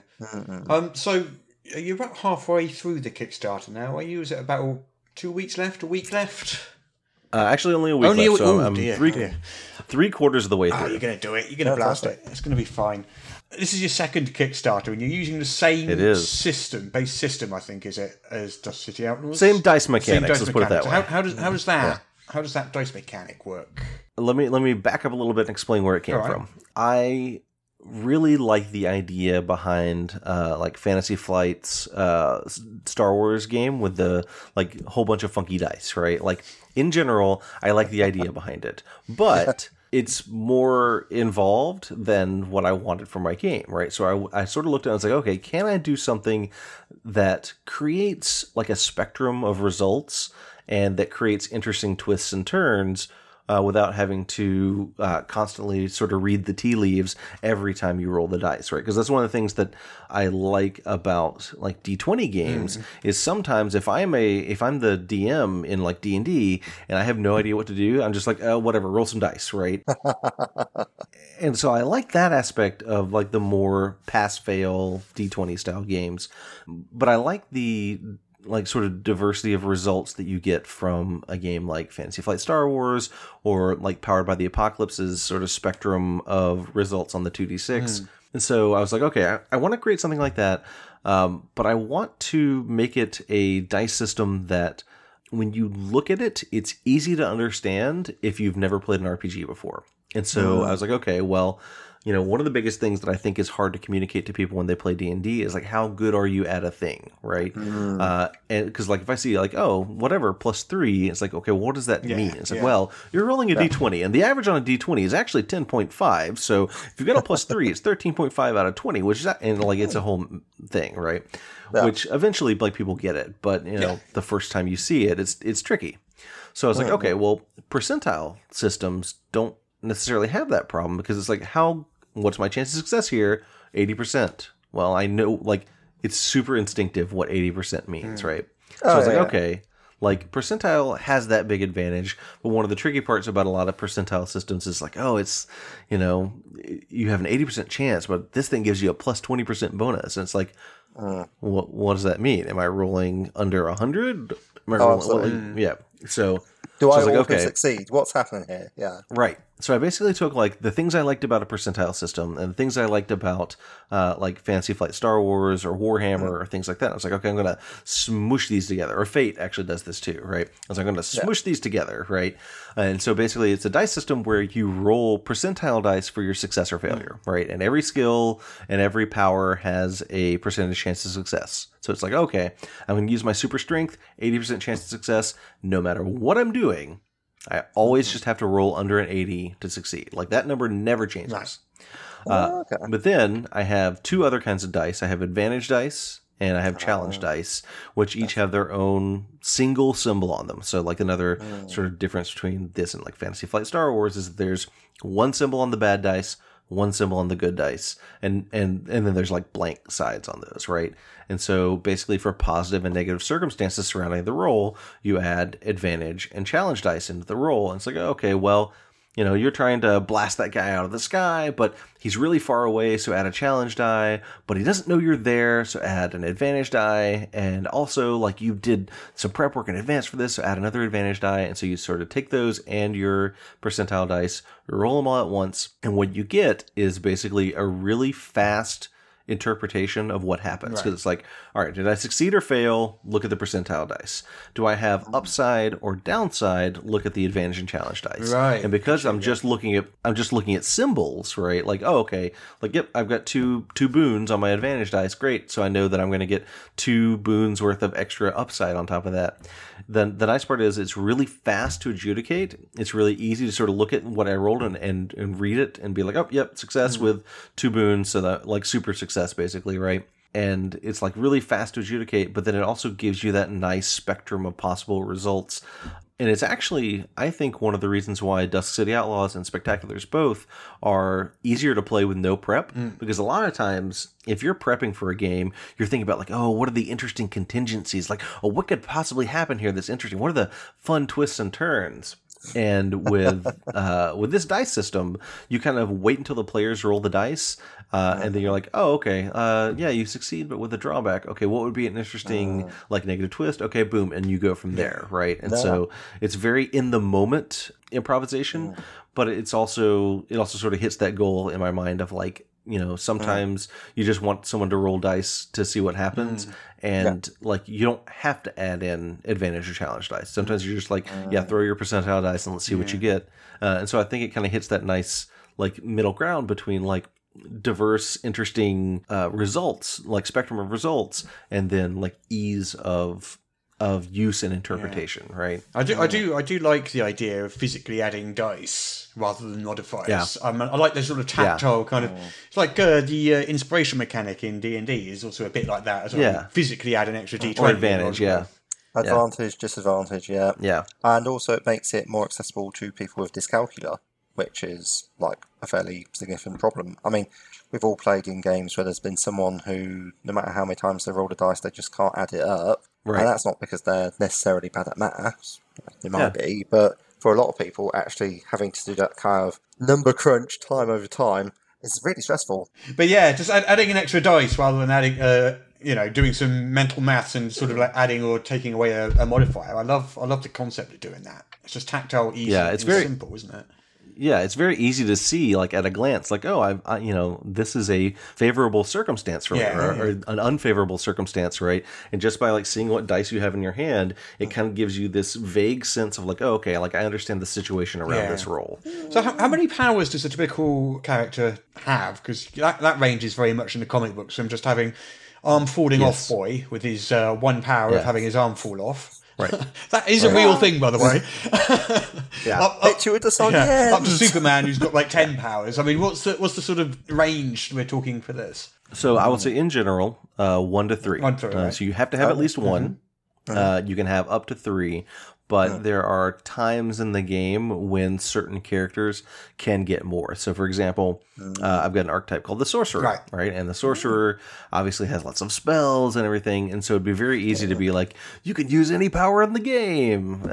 So what I did instead is like, okay, no, you've got 3 powers, just like anybody else, or up to 3 powers, just like anybody else. But if you spend these hero points, which is a resource you have, you can basically draw 3 more powers off the deck and swap out some of your powers. So it's like you're like changing the spells you memorized in D&D, right? So there's a little flexibility there. And this is one of the places where like having physical components like cards really comes in handy because like my personal philosophy is that like if I look at like a random table and a deck of cards, I'm like, yep, the deck of cards is just like the better version of the random table in a lot of ways, right? It's not 100% true, but like having that deck of cards, I can just be like, yeah, draw some powers off there, right? Or the Inventor archetype, basically they have an ability that says like, hey, take the top card of the deck of powers, turn it face up, and play with that card face up at all times. And at any time, you can basically spend a hero point to use that power. And then when you do, it cycles back down to the bottom of the deck, and you flip the next card up, right? And so basically, like, using the physical pieces that come with the game to enhance gameplay in a way that's like, oh, okay, like, I get what's happening here. I'm an inventor, so I'm constantly having, like, inspiration for new inventions without having to, like, craft some very complex mechanic out of it, right? So, would you say that there's some of your board game influence in that? A traditional role-playing game will roll a dice and consult a table, whereas a board game will typically do the same thing by drawing a card or whatever. Would you say that you know you've been influenced a bit by board games in choosing those sort of elements? I would say so, in that because board games require you to basically like, okay, you learn the rule set and you play by the rules, and there's no game master, there's no GM fiat, right? Board games have to be so tight that any kind of variation you're going to introduce has to like be a function of the physical components, right? Like that's just true about board games, right? Because like without a game master or a game master like player, like games like Mansions of Madness can have this kind of experience in a board game, but like the physical components, you've got the app for it, don't you? The new version, But like the physical components are the only way that variety really gets introduced. So like looking at it and saying like, oh, this is a way that like a very rigid rule set is able to introduce variety. That plus the fact that like too many times we've been sitting down, you know, I told you about my Tuesday game where we play new games all the time. Too many times we've sat down and be like, okay, let's play this game. Great. All right, we're going to make characters. Super. How many copies of the book do we have? 2. How many players do we have? 6. Yeah. All right. Well, let's just hand this book around or whatever, right? Like the fact, like that I ran into that so many times, I was just like, okay, well, I never have this problem in a board game where it's just like, yep, I pass out the tiles or the cards or whatever to everybody. Like, kind of made me realize, it's like, oh, like there's actually like an advantage for quick play here of having components that can be distributed broadly as opposed to things in a single rule book, right? And so for the kind of game I'm trying to create, and like I wouldn't say this is like, oh, this is clearly better and all games should do this, right? But like for the kind of game I'm trying to create, having that ability to like hand out the components to the players around the table and let people be doing things simultaneously is a huge boon to that quick play side of the game. Absolutely. It's kind of an extension of the idea of, I don't know, character sheets that have all the information you need to play that character on that character sheet. Yeah, absolutely. So if you're handing out cards with all the information you need to, say, adjudicate that power is on that card, that saves people flipping to a shared book and all that sort of stuff. Yeah, and with Dusk City Outlaws first, and then also I'm doing it a little bit with Spectaculars as well, really tried to make it so that you never have to reference a rulebook during play because all the components have quick reference information on the back. So like the character sheet on the back has the rules quick reference, and your like specialty sheet in Dusk City Outlaws on the back has the flow of play quick reference, right? And then in Spectaculars I'm kind of doing the same thing where like there's a combat quick reference, and then also like your powers have quick reference on them, right? Because I think there's a lot of like, oh, like we're missing out on 5 minutes of entertainment by going to the rulebook for this thing, right? That I tried to basically say like, okay, well, I've got these physical components right here that are sitting on the table in front of you for the entire game. I'm just going to make use of that space in a way that basically makes it so that like you don't miss out on that 5 minutes of fun by grabbing a rulebook. What you're saying to me whatever. is you don't think watching somebody else read a book is fun. I mean, I like Masterpiece Theater as much as the next person, right? But a character sheet or these components. They're basically your user interface. Yeah, so what you're basically doing is you're making an RPG that's as accessible to play for people who are new to it as a board game. Which Trying is, to, yes. Yeah, try. Yeah. We don't know if you succeeded. I feel like I did on Dust to the Outlaws, right? And I feel confident about Spectaculars. Let's put it that way. It's got funny dice in, and Russ says he'd like to play it. And Russ hates. Funny I do dice. hate funny dice. So I have a pathological aversion to funny dice. I didn't get on well with. Try my funny dice. I didn't try my funny dice and see what you think. The Star Wars and Warhammer dice. I have played games with those dice in. As yet, I have not learned how to read them. Which I admit is probably, says more about me than it does about the dice. But but yeah, I mean, thank you. It sounds like a really good idea with these advantage and disadvantage dice and just adding them into the pool. That's a really strong idea. Yeah. I tried to streamline, right? Like this thing is like it's all about like getting as focused as possible on the core benefits of that system. And I think it works really well. I'm really excited about it. Obviously, I used it a second time in Spectaculars, right? But I guess it's up to people to decide if they like it or not. Okay. So one really interesting thing that I noticed is there's a random element to power selection in the character creation process, which I was quite surprised to see, but it's not completely random, is it? It's you form a deck and then you take 5 cards and choose 1 to 3 or something.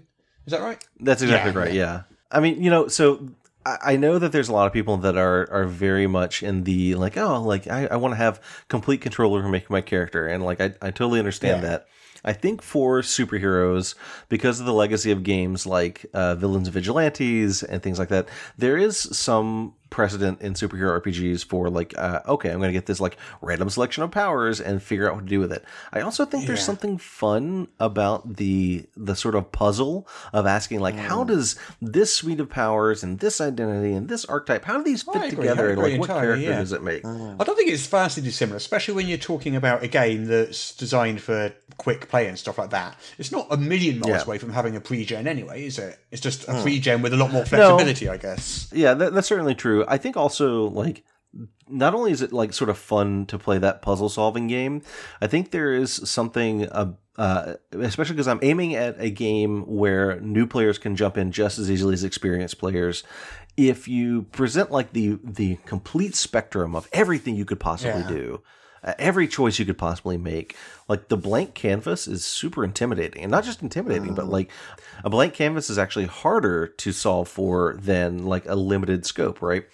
So by basically saying okay, here's 5 power cards, pick between 1 and 3 of those, I've sort of narrowed the possibility space down. It becomes less intimidating for a new player. Now, all that having been said, I fully recognize the fact that I'm I can't possibly come to everyone's house and be you must play the game this way, right? So if you don't want to do random character creation and you just want to pick things yourself, nothing is stopping you. And in fact, I'm going to include an optional thing in the rulebook that's hey, if you want to build your own character however you want, just flip through the deck and pick what you want and then use those powers, right? So there was a question I had. So you choose 1 to 3 powers. Why would you not always choose 3 powers? Yeah, so on your hero archetype sheet, there's 3 slots, right? Because you literally take the card and you set it on top of your archetype sheet, and then where it the slot it plugs into determines how powerful that power is for you, right? So you have a superpower, a lesser power, and a minor power, right?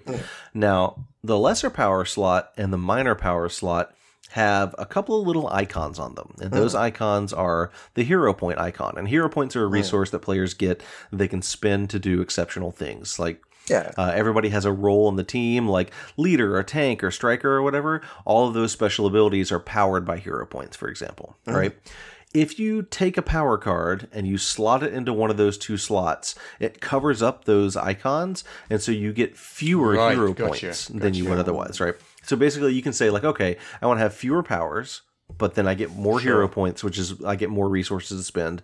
Or I want to have more powers, which means I'll have more exceptional abilities that I can use, and sort of technically more skills by that extension.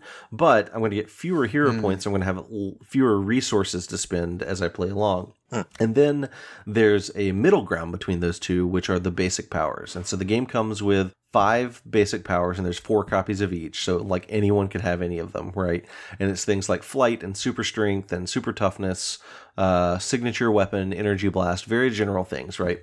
And anybody can pick those in addition to like picking from the 5 that you're dealt out from the deck.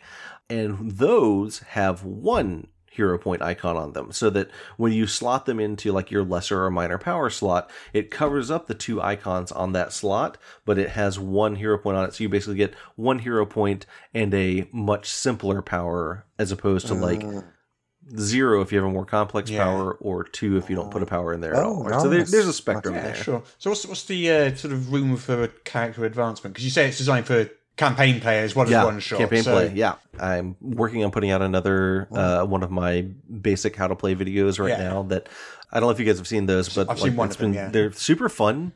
Yeah, they're super fun to create. I'm just using like my own video editing software and this microphone to record the voiceover. But like, so I've been working on it a lot recently, so it's kind of in the forefront of my mind. And so the way it works is that at the end of every session, you get like 1 check on a track that has periodically has a spot on the track that's like, hey, you get a story reward. Right. And story rewards are your primary means of advancement, and it can be everything from like very simple ones like, hey, you get an extra hero point every fight, or you get a new skill at 65% or whatever. Right? So pretty straightforward ones. But then I've also got some that are a little more tied into the comic book genre. For example, if you are playing your character and you want to rearrange your powers, you want to get a new power or whatever, you can pick one of these story rewards that's like, hey, you get a new costume, right? Like your character gets a new costume, and getting a new costume means you can rearrange your powers in a certain way, right? So it's like, oh, Spider-Man got his black costume, right? Yeah. And so like now he has like, slightly different arrangement of his powers and everything is like, oh, his Spidey sense is even stronger now, but whatever. That's what happens when I change clothes. I mean, it sounds reasonable. Exactly, right? Yeah, you happens to all of us. Totally new powers, right? And so like they're all really steeped in comic book tropes, or there's one that's like team up, right? So when you pick the team up ability, you basically pick another hero that's not on your team roster, and so that means it's like another hero that's been created for a different series, or that's not being played by any player.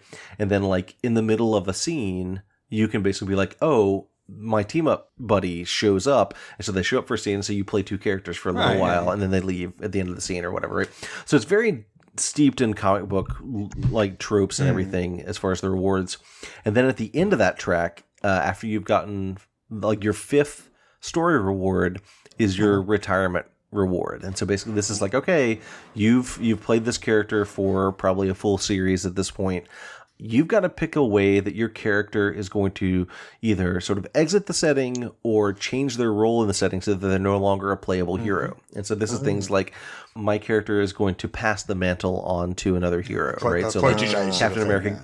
Yeah, Captain America gives up being Captain America for a while, and Falcon is going to take over being Captain America. Or it could be something tragic, like, like Batman, back in the 90s, Batman gets his back broken, and Jean-Paul Valley takes over as Batman for a while or whatever, right? Or it could be things like, oh, your character dies, right? And so like you're basically picking your character's exit stage left. And then you make a new character that you're going to start playing, and that new character starts with like a little bit of an extra bump forward, right? So it's like, okay, like, yeah, you're not playing this character anymore, but you still get some reward for having played so much, right? And a lot of times that's very thematically tied in. So it's like, oh yeah, you pass the mantle on to somebody else. It's like, you're going to play Falcon Captain America, right? And so your version of Falcon Cap has maybe some of the same powers as your previous character, but then also some different powers and a different identity and yada yada, right? So like basically what I wanted was, I love like the all the various tropes of comic book heroes, but it's hard to work that into a campaign naturally sometimes. So I wanted to basically put that on the players and say like, hey, sometimes you can just trigger one of these genre tropes, right? Like the costume change is a great example, right? Like that's so hard to work in as a tangible thing in a campaign. But I'm like, you get to choose this when this happens, right, as one of your rewards. So like, started putting those things in there. And so, yeah, it's a combination of like interesting things that happen to your character that are genre tropey, and then also things that change the world. So like one of the retirement rewards is like, hey, your character becomes the new head of like the government agency in charge of superheroes, right? So like, yeah, your character, you can't play him anymore because now he's the head of S.H.I.E.L.D., right? And so like... And so, like, you can totally change the setting with your retirement rewards as well. Sounds very good. Yeah. You get like five of these rewards, and that gives you enough to like kind of evolve your character in a couple of interesting ways, and then the exit stage left. And then one of the things I'm building in is like, hey, so like, okay, your character exit stage left, and then you play a new character for a while. When it's time for that character to retire, there are ways that you can go back to that old character and bring that character back in. So it's like, oh, Superman died, so now I'm playing Steel for a little while, and then the character exit stage left, and now Superman is back. So I just realised you're quite a sort of Renaissance man when it comes to genres. Really, if you think about you started off with Star Wars, you did D&D, you've done Dust City Outlaws, and now you're doing superheroes. I mean, is your goal just to hit every possible genre, or? I would say my goal is to not be restrained by a genre. Now, that's tricky because I think there are some genres that are more popular than others. Like I think fantasy has a huge audience, right? So any fantasy game is going to have a massive appeal, right? My big thing is I'm not super interested in creating like a product line of like 300 products for this one game, right? Like Dust City Outlaws is going to largely stand alone. Like I'm doing some like PDF supplements and everything that are just more scenarios, but like I'm not interested in creating like massive product lines. What I want to create are largely standalone games. Now I will say for Spectaculars, I am thinking about the future already and thinking about like, I'm going to do more series because they're really easy to integrate into the game in a way that makes sense, right? Yeah, it's super extendable that way, isn't it? Yeah, exactly. But again, that's not like, and then here's going to be this source book and then this source book or whatever, right? It's more like here's more things to use to play the game, right? So one of the reasons why I'm kind of jumping genres a little bit is because I don't want people to get this expectation. They're like, like everything that this guy creates is going to become this like massive product line that needs all the support or whatever. It's like, no, these games kind of stand alone. And like I'm already thinking about like, hopefully, as long as Spectaculars is successful, if I'm going to do another game, it will probably be in a different genre. Now, I might do things like I just recently released a setting hack for Dust City Outlaws called Neon City Outlaws. Yeah, exactly. And it's cyberpunky. And so like I might come back and say like, okay, like I'm going to do Neon City Outlaws as its own like full box set one of these days. It's a different genre, but a similar gameplay experience. So, I have some flexibility there. Yeah. Ties in with the heists and so forth. Exactly. Right. Yeah, but I don't want to be in a position where people feel like, like these games are a lifetime commitment that I'm making to like, I guess I have to buy all 30 of these supplements or whatever, right? So I think that's the big part of it. Are there any genres that you're not interested in? Just, no chance, just not me. I think there's genres that I would not be good at. Let's put it that way. Like horror is a great example of one that would be really tricky for me because I like horror games, but I'm not super great at understanding like the nuts and bolts of like why this is interesting. Like I love Dread. Yeah. But I could never design design a game like Dread because like that game super understands like this is what like this is how horror works, right? I could never design something like that because I just don't understand the nuts and bolts of it as well. And I think there's genres where I'm just not the right choice for the person to design that game. Like there's a lot of great Powered by the Apocalypse games out there that I'm just like, this is not like, I'm not the person that should design this, right? Like Monster Hearts is a good example, right? Like Monster Hearts is a genre that people who are more tuned into that should be the people to design it. That's just not, I'm not the right choice. Have you ever thought about creating your own Star Wars analog, perhaps? That being man, I don't know. Like there are definitely times where I sort of sit down and say like, if Lucasfilm came to me tomorrow and said, Rodney, I want you to design a new Star Wars game, I could totally do that. Like 100%. Trying to make an analog though, like I don't know. Tricky. I'm not super hot on games that are just like one step away from like a super big IP, right? I want my stuff to be different enough that it doesn't seem like, oh yeah, you're just trying to like create this genre with the serial number filed off, right? So I'm not hot on that as a gamer myself, right? I don't think I would do that, but I would totally think about doing Star Wars, realize that it's a huge commitment and cost, and be like, well, thanks, but probably can't pull that off with my little tiny publishing company. Yeah, well, I think Fantasy Flight have got the Star Wars RPG market kind of sewn up. I think right they got now, that one locked up. Yeah, I don't know, but like I do every now and then think about like licensing games. Like it was funny. My wife, when I was doing the Dusk City Outlaws Kickstarter, she misheard me the first time I said the name of the game, and she was like, "What is Duck City Outlaws?" That's my next game. And then we started talking about like what would a DuckTales RPG look like, and like then I went off on this whole like Disney Saturday afternoon or Disney weekday afternoon cartoon track, right? Yeah, I must say, I would play Duck City Outlaws in the same way 100%. I would play Dinosaur Princesses, Duck City Outlaws. I would play these games.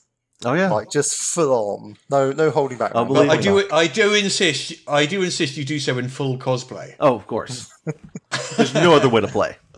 Of course. Yeah. We're talking about licensed games, just going back to that for a second. Yeah. So you just brought that up. Sometimes you hear horror stories and some licenses are difficult to deal with. Sometimes you hear that some are lovely to deal with. I've never had a bad experience. I was just good save. We mentioned when we were talking to Grant and Chris last week about how Star Wars must be it's like the biggest possible license. I think you could possibly, maybe the Avengers, Star Wars, one of those two is probably the biggest license you could possibly have, and obviously you've done that. Yeah, you've worked on Star Wars.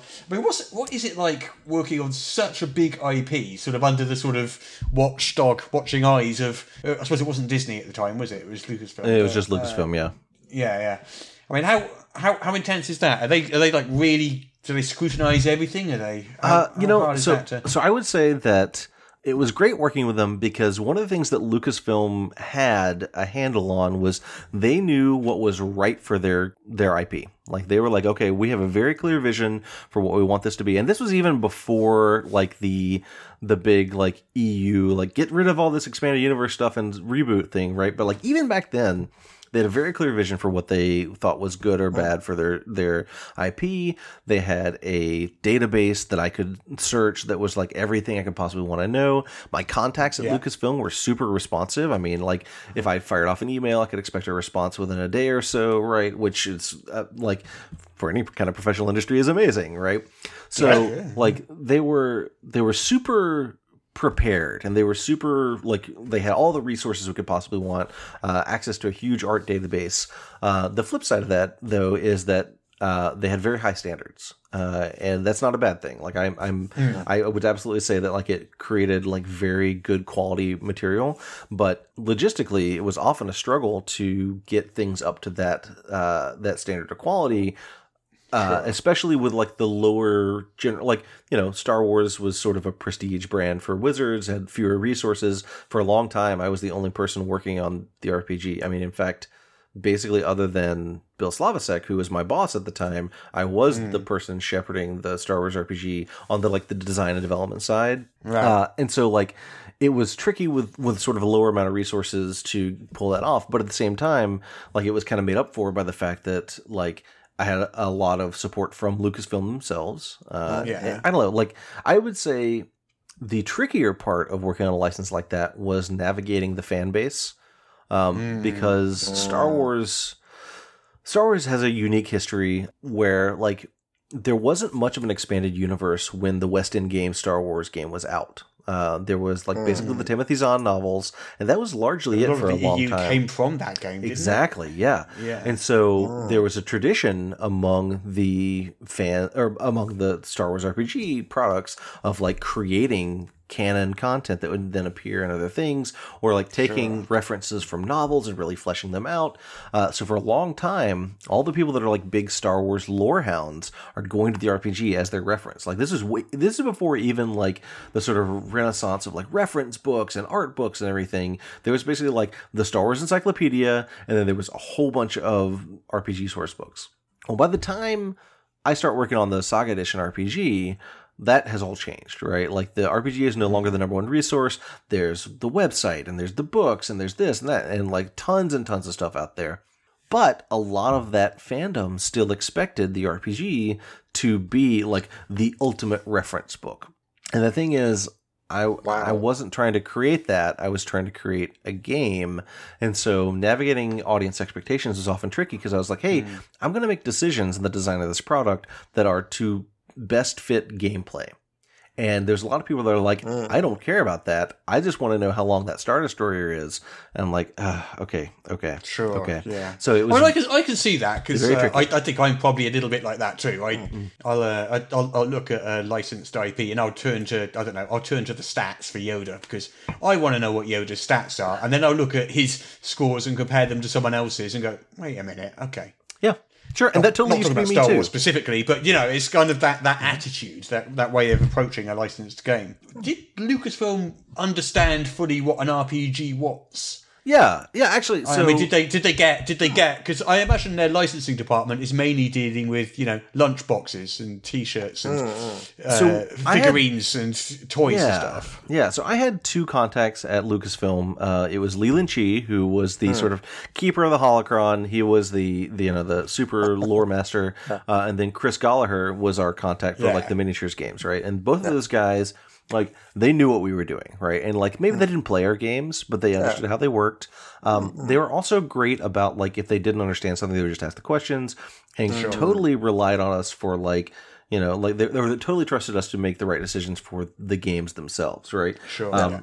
So yeah, both Leland and Chris were really great at sort of threading that needle between like, hey, this is not a thing that I do. I don't play this game, but I understand it enough to know like what you're doing, and like. I'm sure that like they'd play D&D before or something like that, right? Because those guys were both like very invested, like I don't want to say geeks because that sounds detrimental, but geeks, right? But geek culture is fine, surely. Yeah, like, absolutely, right? Yeah. So I think they got it right, and they may not have been actively playing it, but they understood. Like certainly. The feedback that I would get from them was never like, oh yeah, you're going to need to make Han Solo's attack bonus a +5 here, right? And like, nothing like that, right? So they never sort of commented on the actual rules themselves, just more the lore behind them. I think they would look at it and they would know enough to be like, oh hey, like if this thing was really egregious, like a big, like oh hey, like you've got the wrong weapons on this guy or something like that, they could totally recognize that. Right? Yeah, that's good. Yeah. It's been really amazing having you on. I've learned Thank a lot. There's Spectacular's Kickstarter. It sounds like it's going to do a lot of fantastic things, meet all your design goals of having a really accessible, really quick to play RPG. Any chance it'll be out in time for Christmas? Oh yes, absolutely. Well, not this Christmas, but next Christmas. For a Christmas. A Christmas, yeah. No, so yeah, the delivery, the delivery date I'm shooting for is next August. Fantastic. That sounds like... Well, I've backed it, so I can't wait to get mine.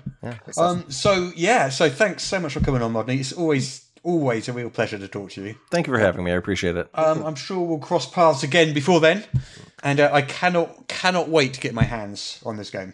Thank you so much. I'm really excited for people to actually get out there and start playing it, assuming that we succeed in the Kickstarter and it gets made. Yeah.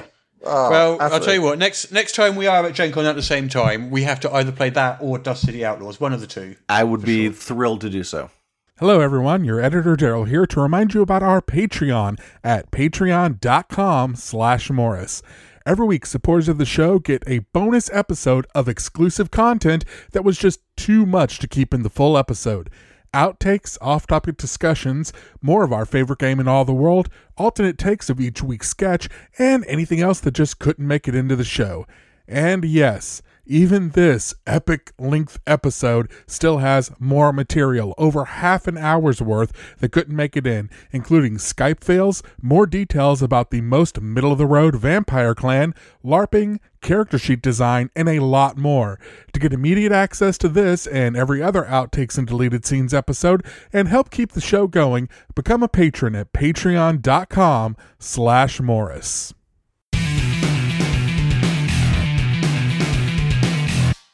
That was a long one, wasn't it?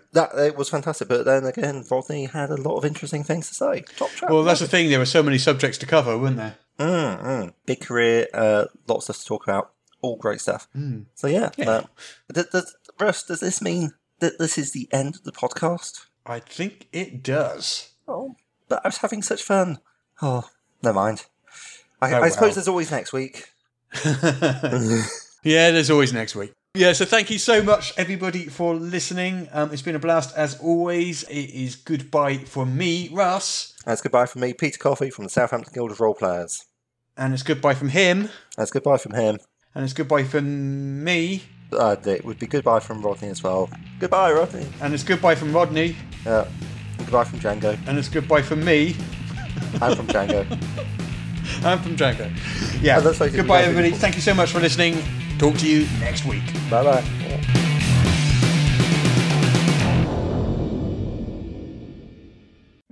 That was the best podcast yet. No, I'm just joking. It was awful. The dog that was howling outside my bedroom window last night would have done a better job. I'm considering swapping Russ and Peter's heads just to see what will happen. Do let me know next week if you notice any difference.